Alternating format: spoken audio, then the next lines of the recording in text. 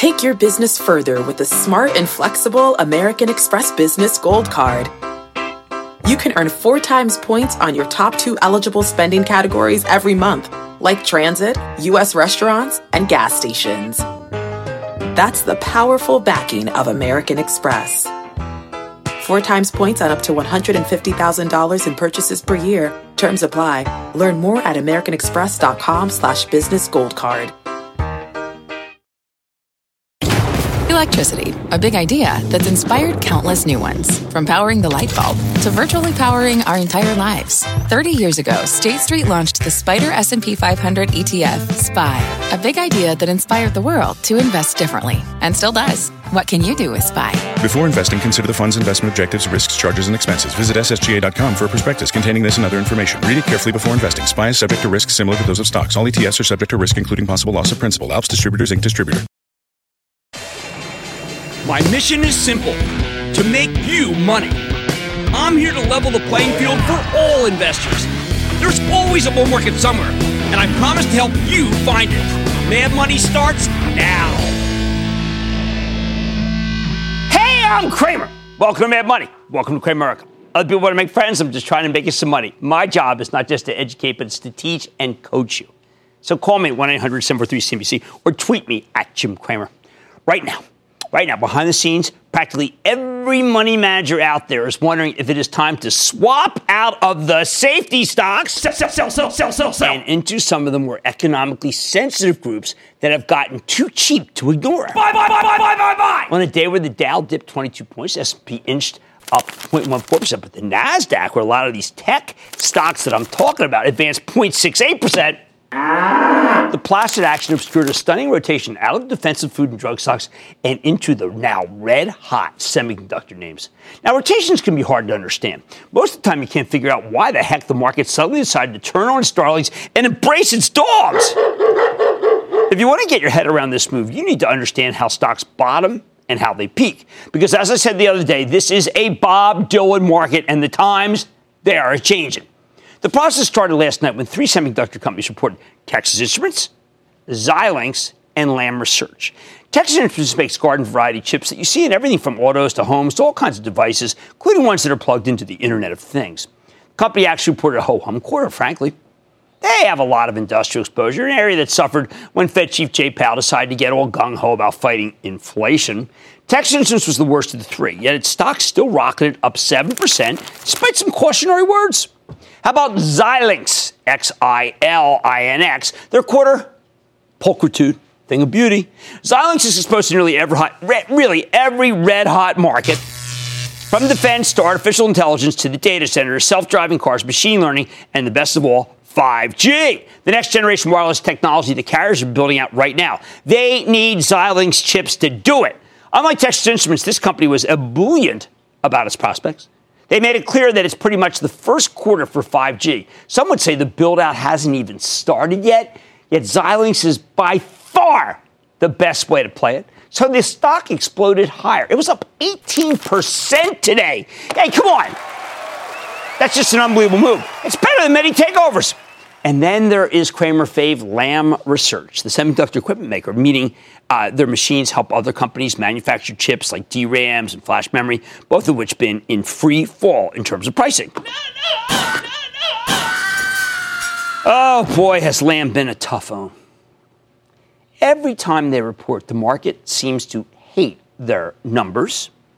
The House of Pain. Which is why the stock plunged from 234 at its highs last spring down to 139 last night. Wow. But this time was very different. This time, Lam crushed the estimates. It gave you an outlook that suggested the worst may be over, as management bobbed and weaved on the conference call about whether or not this was the last bad quarter. They didn't point blank come out and say it, but I interpreted it like that. I read it 3 times. That's the way I interpret it. Now, maybe you believe them, maybe you don't. Hey, you know what? Maybe you say, wait a sec. This is some new CEO, Tim Archer, the man brought in to replace frequent Mad Money guest Martin Anstice, who was dismissed for personal issues that were mentioned on the call. Nothing financial. But personally, I don't mind. Archer comes from Novellus, a good coaching tree, as they would say in the NFL. Novellus, the fabulous company that Lam acquired a few years ago. And this man is a totally hands-on guy. More importantly, Archer's actions, they speak a lot louder than his words. At the same time he reported that fabulous number, guess what? He announced a $5 billion buyback. $5 billion. Now listen to me. Lam was only a $21 billion company this morning. That's gargantuan. You might call it crazy. I say it's a sign that Lam's business is about to find a bottom. Archer's taking a page from the old Novellus handbook, where the company always came in and bought its own stock hand over fist whenever management truly believed that the business is about to turn. Why buy back all of the stock now? Why not wait until you see the whites of their eyes, the actual bottom? Simple. Because Archer knows the way the playbook works. He knows that the stock will almost always bottom before the company's profits do. If you wait until the turn, it's a sure thing, just trying to say, hey, listen, I need more evidence.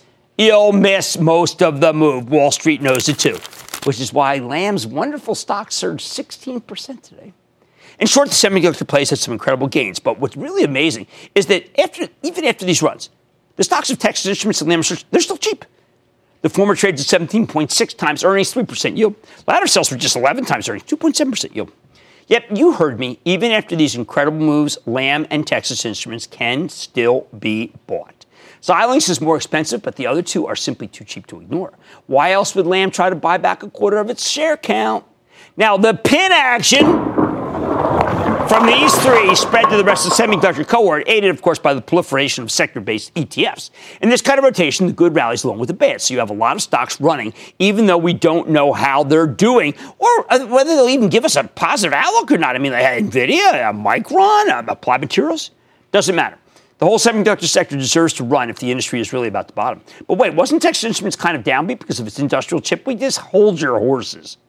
Their industrial business got hurt because the Fed got too aggressive in October. Now that Powell has taken a series of lockstep rate hikes off the table, hey, business is starting to do better. Texas Instruments should be able to bounce back. That'd be rational. All right, sure, the move could be challenged tomorrow because Intel reported kind of a bummer number, a pretty nasty estimate forecast. It's a bad cut. But I believe after pausing on that negative news, the semi-run can continue and even broaden out to other dirt-cheap industrial sectors. But let me give you the flip side of this rotation, okay? I'm trying to make it come alive. A lot of times I get caught in my own thinking as a former hedge fund manager, like, oh, well, they rotated into soft goods. Now, that's not good enough. There isn't much new money coming into this market. So the money to buy the semis has to come from somewhere. And it's coming from what we call the slowdown stocks, the companies with earnings that should not be hurt by a slowing economy. So take McCormick, all right? The spice company that I like very much. This stock had been on a tear ever since they acquired Frank's Hot Sauce. It's really good stuff. You can tell by the label. And French's Mustard in August of 2017, rallying from the 90s up to 156 in its highest in October. Over the past 6 weeks, though, McCormick's been slowly drifting lower. Today, that changed. The stock went into free fall, losing 10.5% of its value in a given day. Notice I didn't drop this. Why? Well, because this is really, that's the last thing you would drop, right? Ooh, geez. Well, it was the Ravens. They didn't do so hot. McCormick missed Wall Street sales and earnings estimates. They gave it just a 1% revenue growth. They guided down substantially. Where the heck did that come from? Weren't we supposed to be safe in a food stock that keeps chugging along no matter how much the economy rocks and rolls? Weren't condiments the ultimate in safety? I guess not. Worse, even after this decline, McCormick still sells for about 21 times earnings, making it much more expensive than the stocks of Lam Research or Texas Instruments. With a lower dividend yield, McCormick's one big advantage, consistency, turned out to be an illusion. We just hope it isn't one-off like this bottle that I keep showing you. So now let's put it all together. Let's make it so that you have some sense, you understand the way hedge fund managers work, so you can be able to build your own portfolio in the correct fashion. Today, a host of money managers recognize that they're paying too much for the safety stocks, the drugs and the foods, and they're paying too little for the building block tech stocks, not the really expensive ones. Oh, by the way, the rotation didn't spare any expensive stock. The cloud kings like VMware, Adobe, Salesforce, they all got hurt because they're high flyers. Apple went down too. Hey, why not? It's Thursday. Doesn't Apple always go down now? None of the semiconductor companies that led us higher in the session had anything positive to say about the current generation of cell phones. Bottom line, today fund managers just said, what the heck do I need safety for when it is so darned overpriced? They realized they can just buy semiconductor stocks on the cheap and make their whole year in a day. That's what this rotation is all about. That's what happened today. And it's rarely a one-day phenomenon, by the way, which means it's not too late to buy the newly chipped loved chip makers, which could be down tomorrow off of Intel, to trim the now despised safety stocks, especially if you have huge profits and you don't want to see them drown without a life raft. We need to go to Eric in Missouri. Please, Eric. Booyah, Big Daddy Kramer. How are you today, sir? I often think of myself as Big Daddy. I'm glad you included me in that cohort. What's up? Obviously, I would, sir. Hey, I wanted to talk to you about Take-Two Interactive. Yeah. I've been looking at this one. You know, it's still meandering down at its December lows. While most other stocks have popped 5 to 10% from those December lows, this one's still kind of hanging down there. So I'm ready to pull the trigger on it, but wanted to better understand what might be keeping that stock all right. low. Now, here's what happens. This stock's been going down. This is Strauss Zelnick. You know, I think the world is Strauss. What's the rap? The rap is somebody somewhere whispered to another person who told another person that Grand Theft Auto has had a slowdown. I do not know if that's the case. I do know that this is the best of the three. Best of Electronic Arts, okay? Activision Blizzard, Take-Two, they're the best. But we did have some Fortnite people on the other day. And remember, there's 80 million people playing this Fortnite. And it is starting, I think, to cut into all the other games. Let's go to Ernest in Florida. Ernest. Yes, Mr. Kramer. Yes. How are you? I'm doing all right. How about you? Good. I wanted to find out about Boeing. They've got earnings coming out on the 30th. I just see what your thoughts were on it. Well, look, I think Boeing's going to have good cash flow. I think they're going to do a real good job. I think that if that's a day, though, that Wilbur Ross says, I can see for miles, and I don't see a trade agreement, while at the same time wondering how people who are poor became poor or don't have any money. I found that whole thing disingenuous, frankly. But what I do care about is that if the trade talks go bad that day, Boeing stock will go down no matter what they said. Okay? And I got to tell you, I wish I could, and we could all write checks to the people who work for the federal government who are not getting paid, because that is the dumbest thing I've ever heard. Let's go to Joseph in New Jersey, please. Joseph. Hi, Jim. Yo. Love your show. Thank you. My question is on Citigroup. I had it before. I sold it in the high 70s, and then I was going to buy it back around 50, and I didn't. And I'm wondering, is it too late? No. We did the same thing. I told the people who belong to the ActionAlertsPlus.com club, you should sell some higher, and then buy it back lower. Hey, man, this thing is selling for 8 times earnings. I think Corbett's doing a good job. $153 billion company, but it's too cheap. I say, was this the one that he did at Albert Hall? The Albert Hall concert was maybe one of the greatest concerts ever. But I'm just showing you. I learned that from my father. I didn't know that myself. I wasn't even around. All right, so maybe I was. Anyway, times, they are changing. We're undergoing a rotation right now. And that's rarely a one-day thing.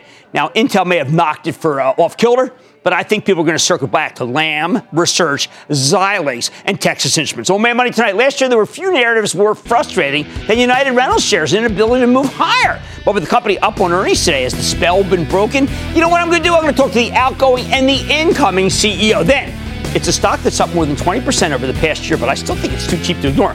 I'll reveal the name, and it's going to shock you. And what the company can do to make it so that it doesn't lose its mojo. And last year I named Okta, O-K-T-A, a cloud prince. That doesn't still hold the crown, stupid. I'm finding out whether the company could be worth buying right here. So I say stay with Kramer. Don't miss a second of Mad Money. Follow @Jim Kramer on Twitter. Have a question? Tweet Kramer. #MadTweets. Send Jim an email to madmoney@cnbc.com or give us a call at 1-800-743-CNBC. Miss something? Head to madmoney.cnbc.com. Fact. Running a business is not getting easier on your wallet. With higher expenses on materials, employees, distribution, and borrowing, everything costs more. Also a fact. Smart businesses are reducing costs and headaches by graduating to NetSuite by Oracle. NetSuite is the #1 cloud financial system, bringing accounting, financial management, inventory, and HR into one platform and one source of truth. With NetSuite, you reduce IT costs because NetSuite lives in the cloud with no hardware required. Accessed from anywhere. You can cut the cost of maintaining multiple systems because you've got one unified business management suite. You improve efficiency by bringing all your major business processes into one platform, slashing manual tasks and errors. Over 37,000 companies have already made the move. See how you'll profit with NetSuite, and then you can think of all the ways you could be spending the money you save. Company retreat in Malibu, anyone? By popular demand, NetSuite is offering a one-of-a-kind flexible financing program for a few more weeks. Head to netsuite.com to start saving. When you're hiring, the best way to search for a candidate isn't to search at all. Don't search, match with Indeed. Indeed is your matching and hiring platform with over 350 million global monthly visitors, according to Indeed data, and a matching engine that helps you find quality candidates fast. Use Indeed for scheduling, screening, and messaging to connect with candidates faster. Plus, 93% of employers agree Indeed delivers the highest quality matches compared to other job sites, according to a recent Indeed survey. Leveraging over 140 million qualifications and preferences every day, Indeed's matching engine is constantly learning from your preferences. Join more than 3.5 million businesses worldwide that use Indeed. Listeners of this show will get a $75 sponsored job credit to get your jobs more visibility at Indeed.com/madmoney. Just go to Indeed.com/madmoney right now and support this show by saying you heard about Indeed on this podcast. Indeed.com/madmoney. Terms and conditions apply. Need to hire? You need Indeed.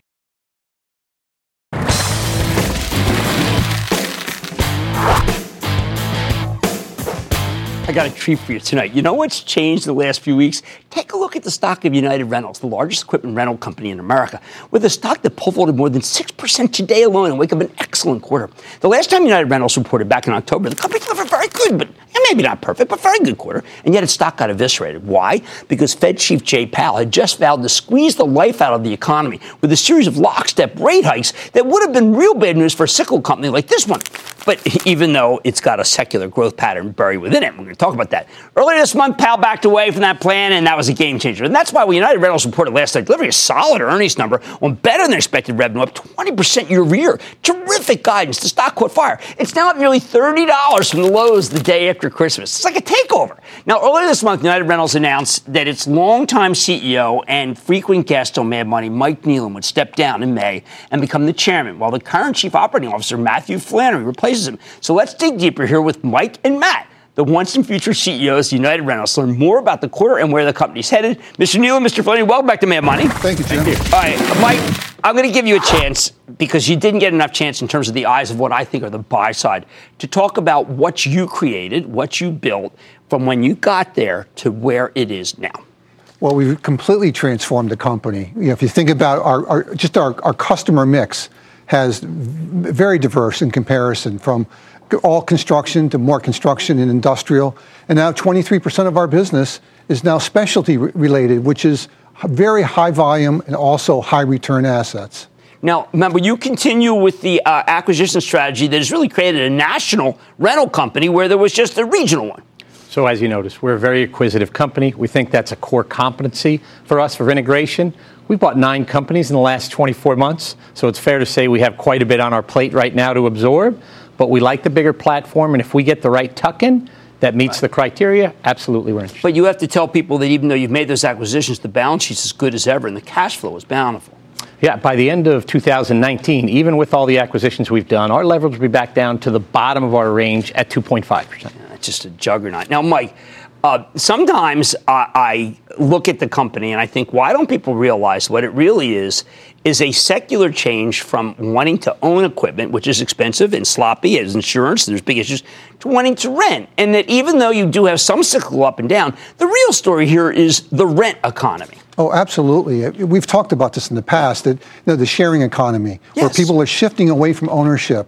And that's ongoing. And we think that we still have more legs on that to grow the company in the future. And you've also become much more of a technologically digitized company. A lot of times tech guys come on and say, you can't believe who's digitized these days. United Rental is digitized. Oh, absolutely. We've put a lot of investment. The board supported us. We're using Oculus for training. We're using digital with all of our employees. We're using GPS to track assets to help our customers drive productivity. All right, so let's talk about where things are, because there's a fantastic chart. You guys are the most open. I should ask you, you changed your revenue recognition. Some people are concerned, well, Jim, you got to ask these guys, are you changing the way that you report? Is it as transparent as some like? No, so really what we changed was a fleet productivity metric. People were getting myopically focused on the rate, time. Yes. There's a whole other component based on our strategy, which is mix. So all we've done was change and add fleet productivity, which still has rate, still has time, still very important, but adds that mixed component. So we see it as a more comprehensive metric. Okay, that's good because I felt that your business has changed enough that the metrics should change too. But I've got to ask you, you have real total U.S. construction spending climbing. That's good. But we've got a government shutdown. It's been more than 30 days. I mean, you've got people who are connected with it. We had someone who was on our show, unfortunately, the Commerce Secretary, talking about people, why do they have to go to a food bank? Well, I'm in Summit, New Jersey. Believe me, we had a food bank, and it's unfortunately active because of this shutdown. This shutdown started to impact people's psyche. What happens here?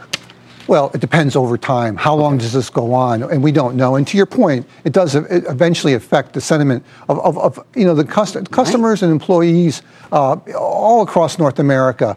But we haven't seen any discernible impact to this point. But we keep our eyes and ears open to the ground. And you guys were adamant that even though there's a lot of turmoil, like in December, you said point blank, it is not translated to your business. Well, sometimes it felt like we were yelling into the wind, but we absolutely have had this confidence. We have 1,200 locations throughout the U.S. and Canada, people with ears to the ground, so we felt confident. Now, I know that you can't necessarily tell me who you're going to acquire next, but what would be the next? You've got the great mosaic now. Is there any area that you want to be bigger in, both regionally or as an end market?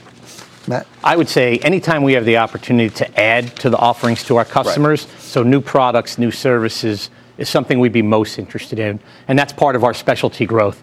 As far as organic growth, we're very focused on that as well. What's lost in our M&A and very acquisitive nature is in 2018, although we had 20% growth, 10% of that was pro forma growth, so on top of the acquired assets, which we're impressed with. That's one of the reasons why I love your stock. I mean, because it's so misunderstood, but it seems to be getting moved now. Just a few seconds left. Mike, what are you going to do?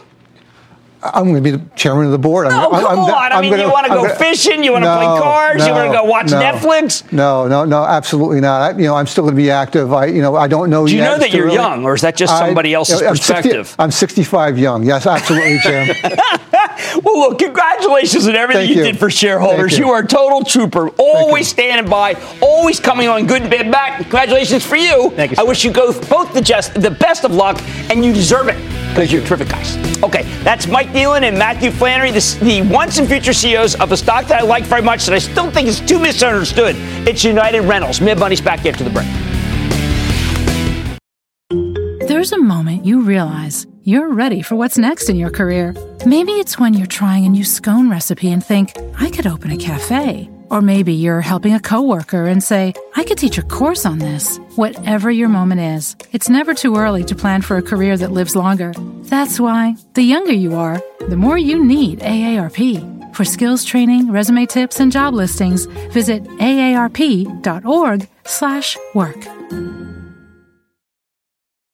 This podcast is supported by FedEx. Dear small and medium businesses, no one wants happy customers more than you do. So you need a business partner just like you.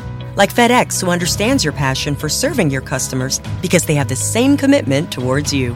That's why FedEx offers you picture proof of delivery, packageless and paperless returns, as well as weekend home delivery to 98% of the U.S. on Saturday and 50% on Sunday. See the FedEx service guide for delivery information. What's more, FedEx Ground is faster to more locations than UPS Ground.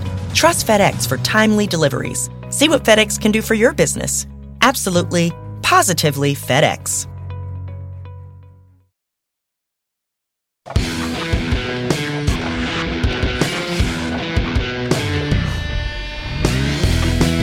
Pay no attention to the day-to-day gyrations of the major averages. Sell.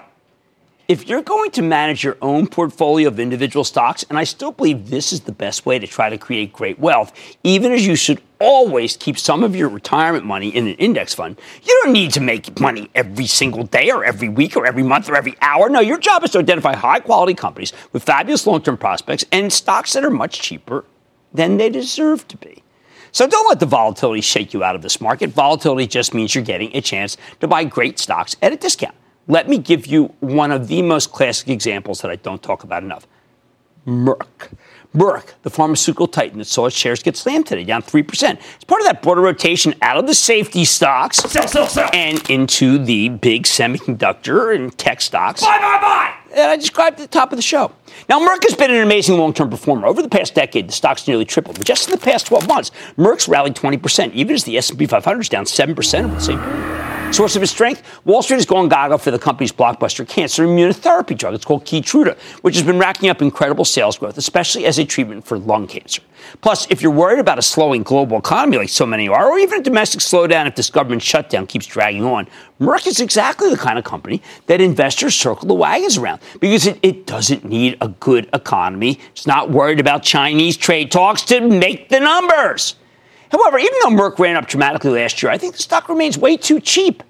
And as the rotation plays out, it could get even cheaper, meaning you could get an even better buying opportunity. We're talking about a best-of-breed drug company here, yet it's not getting the kind of premium multiple I think it deserves. Now, don't get me wrong, Merck has a higher valuation than many pharma companies. It sells for just 14 times next year's earnings, though. And that's roughly in line with J&J, also 14 times earnings. Yet, as much as I like J&J and some by my charitable trust, it's perhaps the most hated stock in the space at this moment because management gave us a pretty cautious full-year forecast. Now, I have to tell you, I didn't think it was as cautious when I dug into it, but I know that was the street's rap, so I have to accept it, right? The verdict's in. More importantly, Merck is a heck of a lot cheaper than Eli Lilly, another one of my faves, which trades more than 17 times next year's numbers. 14 for Merck, 17 for Eli Lilly. So why does Lilly trade at such a huge price-to-earnings multiple premium to the rest of the group? And is there anything Merck can possibly do to close the gap? Okay, like Merck, Eli Lilly is a truly great company. Hey, listen, we had Lilly's CEO Dave Ricks on the show several weeks ago. Didn't you love him? He told a very compelling story. They've got a phenomenal diabetes franchise that's crushing the competition, not to mention a terrific management team that's willing to make opportunistic acquisitions, like this recent Loxo Oncology purchase. But there's one thing in particular that I think sets Lilly apart. Last year, the company did something very savvy. They spun off their veterinary division as a separate business, Elanco Animal Health. And this move has unlocked a tremendous amount of value. Wall Street loved the idea. Do you know that since it announced that, Lilly stock has rallied nearly 30%?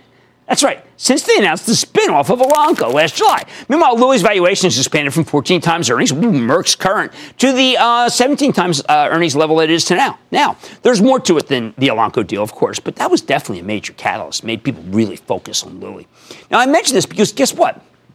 Well, Merck's also got an animal health business. When Lilly told us they were spinning off Elanco, the stock surged, so maybe Merck should do the same thing. Hey, it worked for Lilly. It'll work for Merck. That's the way Wall Street thinks. Frankly, it might even be better for Merck, because I think their animal health business is actually more attractive than Elanco. Consider that when Lilly jettisoned Elanco, the business was basically stagnant, hardly any sales growth from 2015 through 2017. Merck's animal health segment is larger, and it grew at a 10% clip the first 3 quarters of last year. That's even better than the mid-single-digit growth at the company's core pharmaceutical business. I want a piece of this.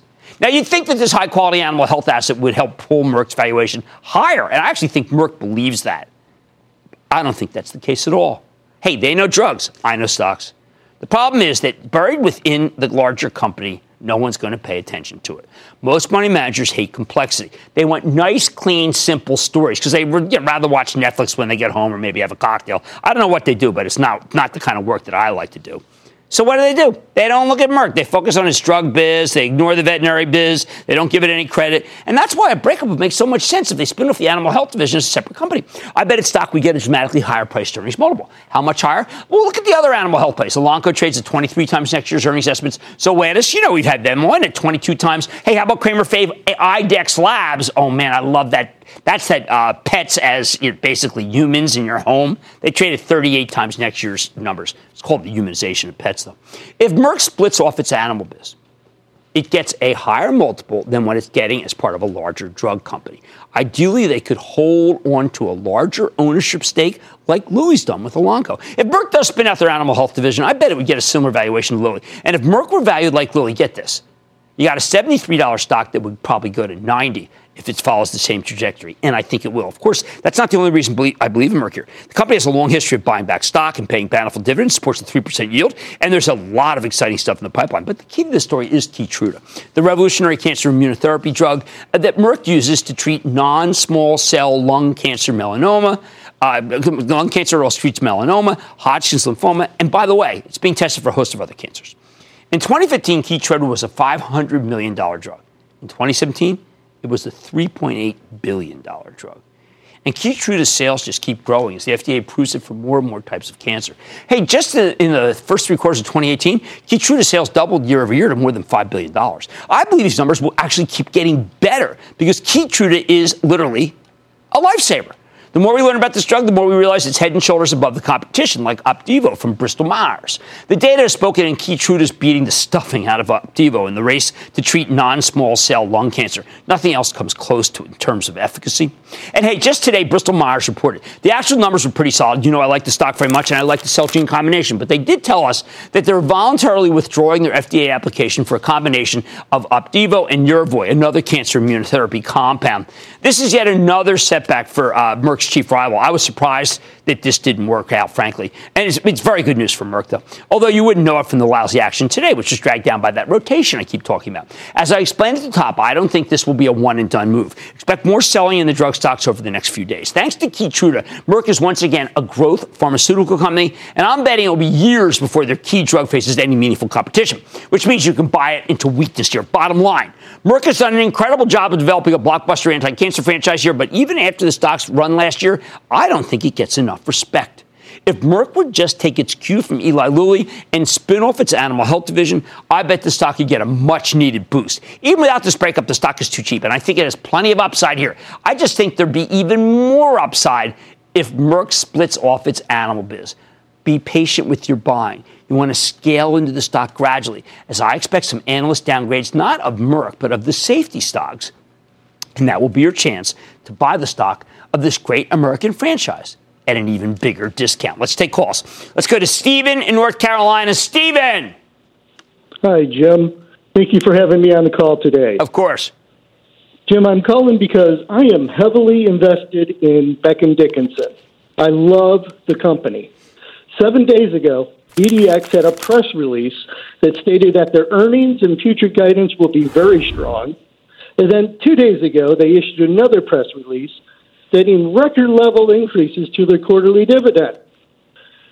I'm calling because the media hasn't said really one word about these two amazing press releases. I don't know why that is. Maybe you have a view on that. And the second question is, what's your view of this company? Okay, this is great. Jim. Let me give you a look. This company is not far from where I live. It is, Stephen, I totally share with you a love for this company. It is one of the least promotional companies I've ever seen. I have wanted them one for, 14 years. I want them on very badly. I think they're terrific. Let me throw in Danaher, another company that does similar things.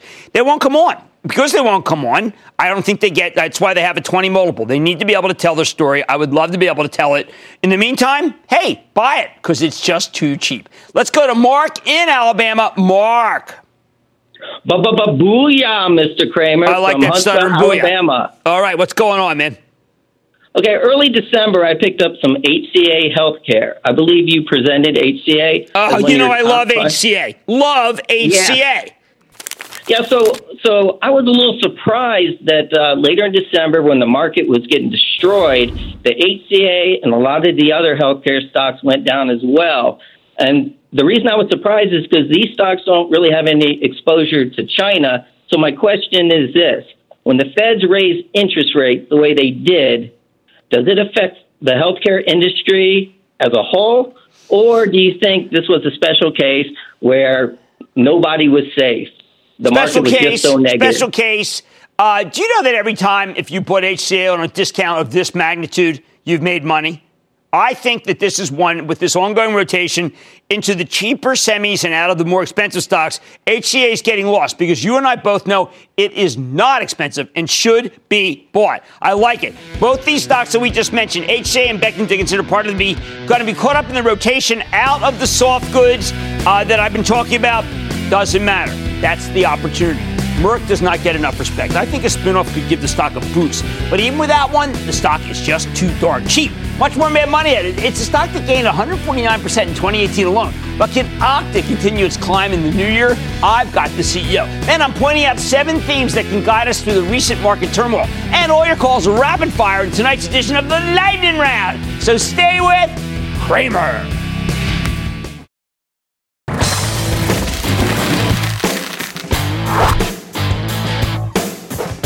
When you spot a powerful long-term theme, you don't back away from the companies that benefit from it just because their stocks are getting hammered. Often these pullbacks are incredible buying opportunities. Just look at Okta, that's OKTA, the cloud-based enterprise software company that helps other businesses protect their networks from hackers. These guys handle everything related to your login and verification credentials, usernames, passwords, and your mother's maiden name, your birthday, your first job, the hospital you were born, yet your favorite pet, whatever.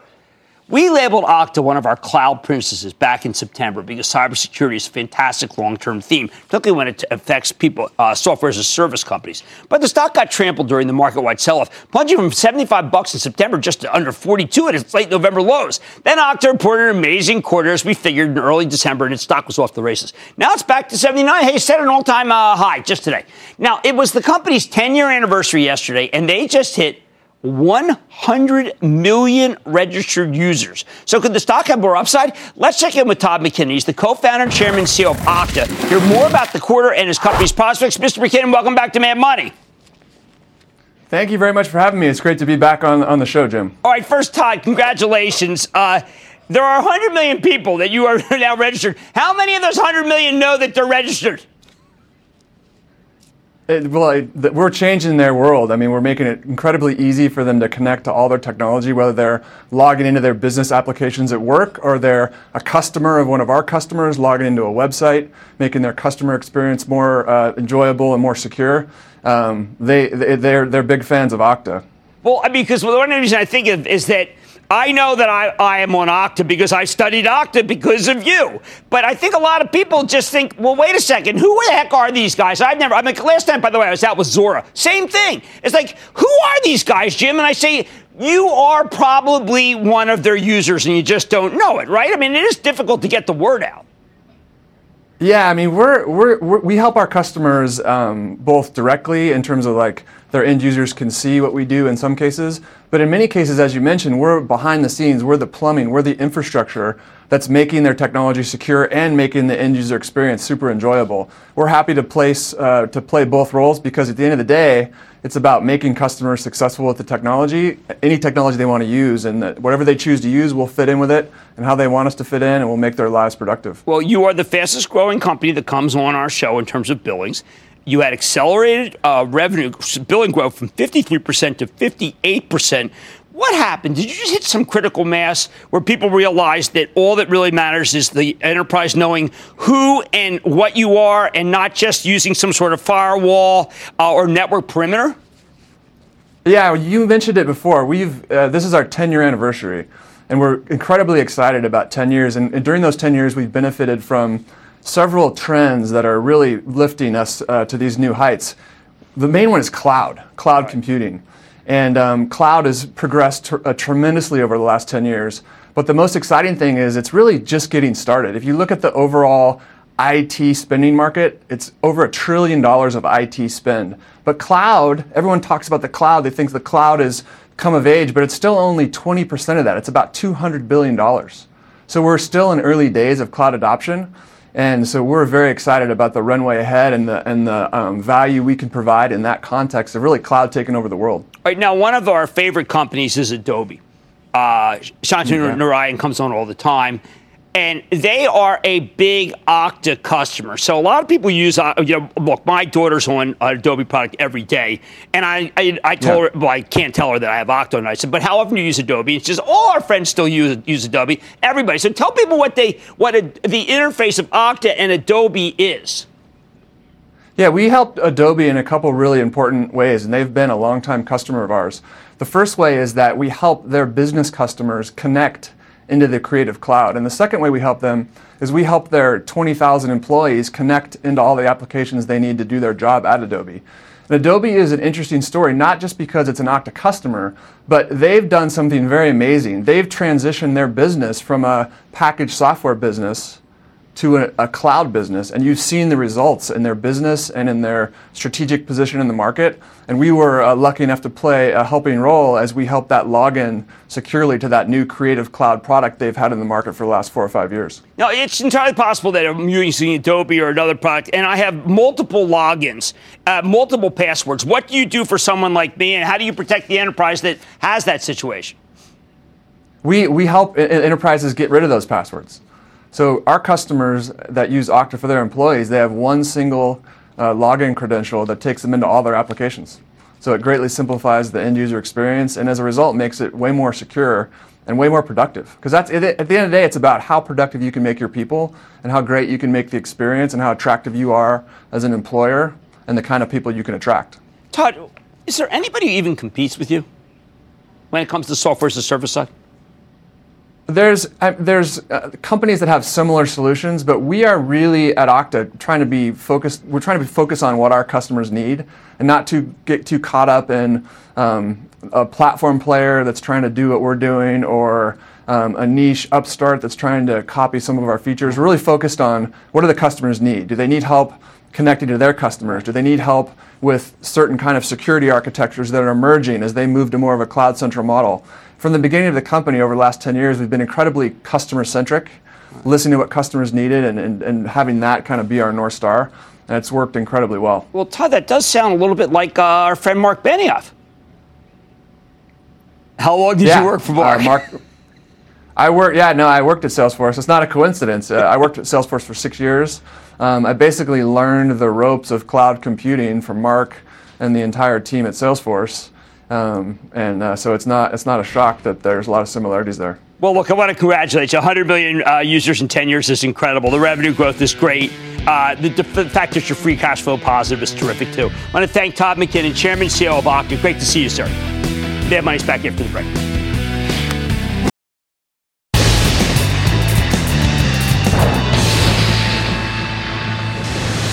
It is time. It's over the light room. Of course, one of those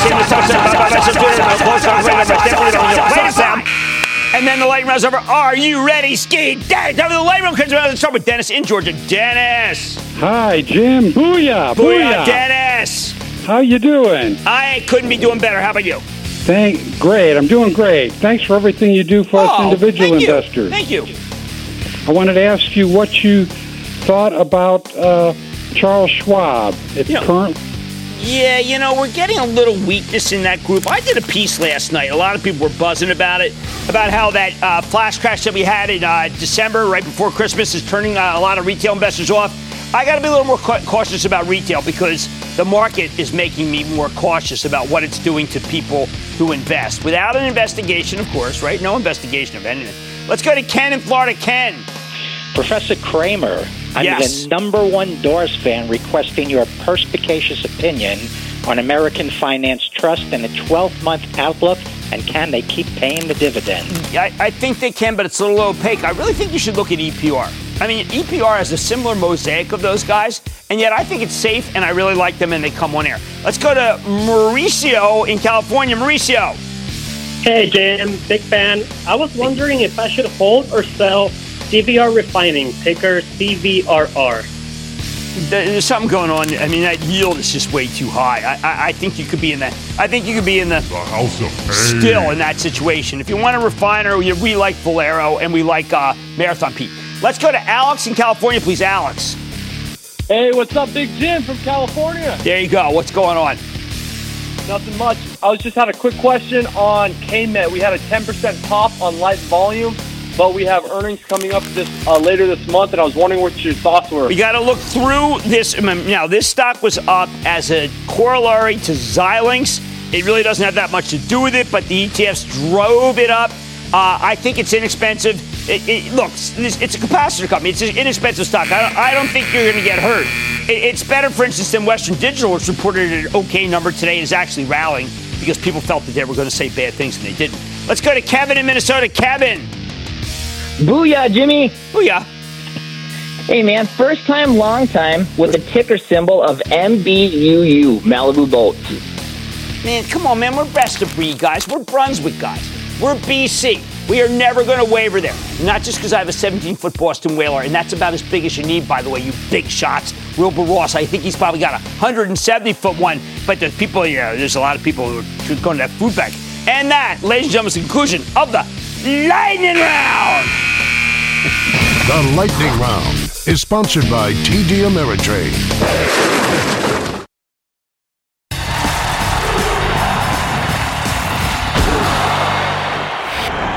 Now that earnings season is in full swing, we need to be on the lookout for themes that are working in spite of the litany of big picture negatives, the turmoil in Washington with the shutdown, slowing global economy, and the damage that's already been done by Fed Chief Jerome Powell's ill-advised statements during the fourth quarter.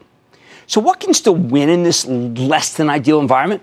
I'm going to give you some themes. Winning theme number one is aerospace. If your company is involved with aerospace, there's a good chance that you report a monster upside surprise. When you see Pratt & Whitney, a big part of United Technologies, report 20% plus organic growth, you know the aerospace industry has accelerated dramatically. Now, there are still some worries about China. I get that. But the demand flow is so strong that China may not even matter that much. I think this bodes well for GE, controversial stock, and for Honeywell, excellent stock, two more aerospace suppliers, not to mention Boeing. I like United Technologies most because of the disruptive new aircraft engine, but the whole group is too low. And that even includes GE, although the story there is a lot more messy thanks to the problems from long-term care insurance and the ailing power division. But Honeywell's just a buy. My Chapel Trust owns it. We're going to tell people who are members of the ActionAlertsPlus.com club, come on, just go buy some Honeywell. Winning theme number two is 5G. 5G wireless, it's starting to make an impact. There's a reason why Xilinx reported the best quarter of any semiconductor company so far. They have the most to gain from the early adoption of 5G, and they already have substantial orders. Xilinx feels like the new NVIDIA. It even has artificial intelligence, machine learning, and autonomous driving chips. But it also makes the best chips for next-generation wireless networks. So the telco companies are desperate for this stuff, especially, believe it or not, the Chinese. Yep, China needs Xilinx a lot more than Xilinx needs China. Like I told you earlier, the company ignited a rally in the semiconductor cohort, aided by Lam Research. And I think the run is for real, even though Intel gave us some downbeat guidance after the close. Third theme. Big pharma's making some huge bets on anti-cancer drugs still. Yeah, you've got Bristol Myers acquiring Celgene for its blood cancer franchise. I still think Bristol's a buy. GlaxoSmithKline snapping up Tessera for ovarian cancer, and Eli Lilly just buying Loxo Oncology. Put it all together, and I think there are a ton of biotechs that might be worth speculating on here. Anything with a credible cancer immunotherapy pipeline could be in play. Fourth, the continued rise of digitization, you've heard that word many times on the show, is relentless. And I think we're still in the early innings here, judging by how many big companies, the wins that we're seeing in all sorts of industries.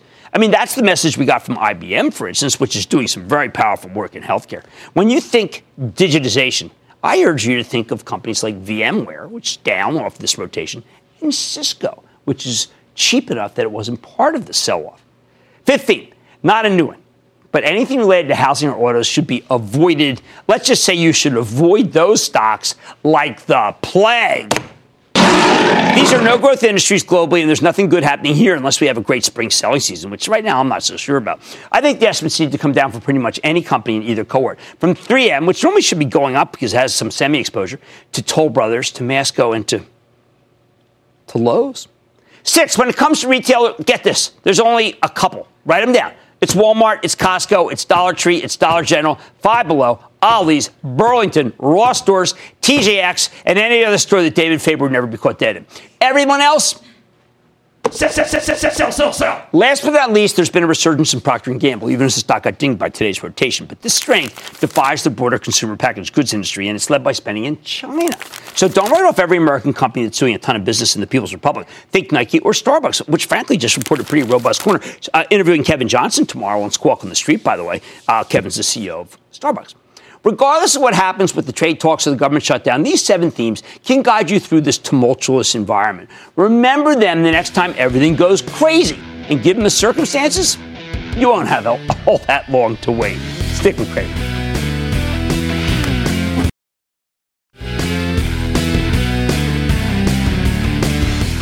Okay, you know I've been backing Kevin Johnson, CEO of Starbucks, since about 52, 53, and now the stock's at 64, 65. I like the look of his quarter, but we're going to speak to him tomorrow morning on Squawk the Street. I wouldn't make a move until you hear the interview. The interview has been market moving. Now, Intel is disappointing. What can I tell you? It is hard to be able to have that as part of the ETF that goes up when they give you that kind of downbeat forecast. They are certainly different from Xilinx. I like to say there's always a bull market somewhere. I promise I'll find it just for you right here on Mad Money. I'm Jim Cramer, and I'll see you tomorrow. This podcast is supported by FedEx. Dear small and medium businesses, no one wants happy customers more than you do. That's why FedEx offers you picture proof of delivery, packageless and paperless returns, as well as weekend home delivery to 98% of the U.S. on Saturday and 50% on Sunday. See the FedEx service guide for delivery information. FedEx Ground service is also faster to more locations than UPS Ground. See what FedEx can do for your business. Absolutely, positively FedEx.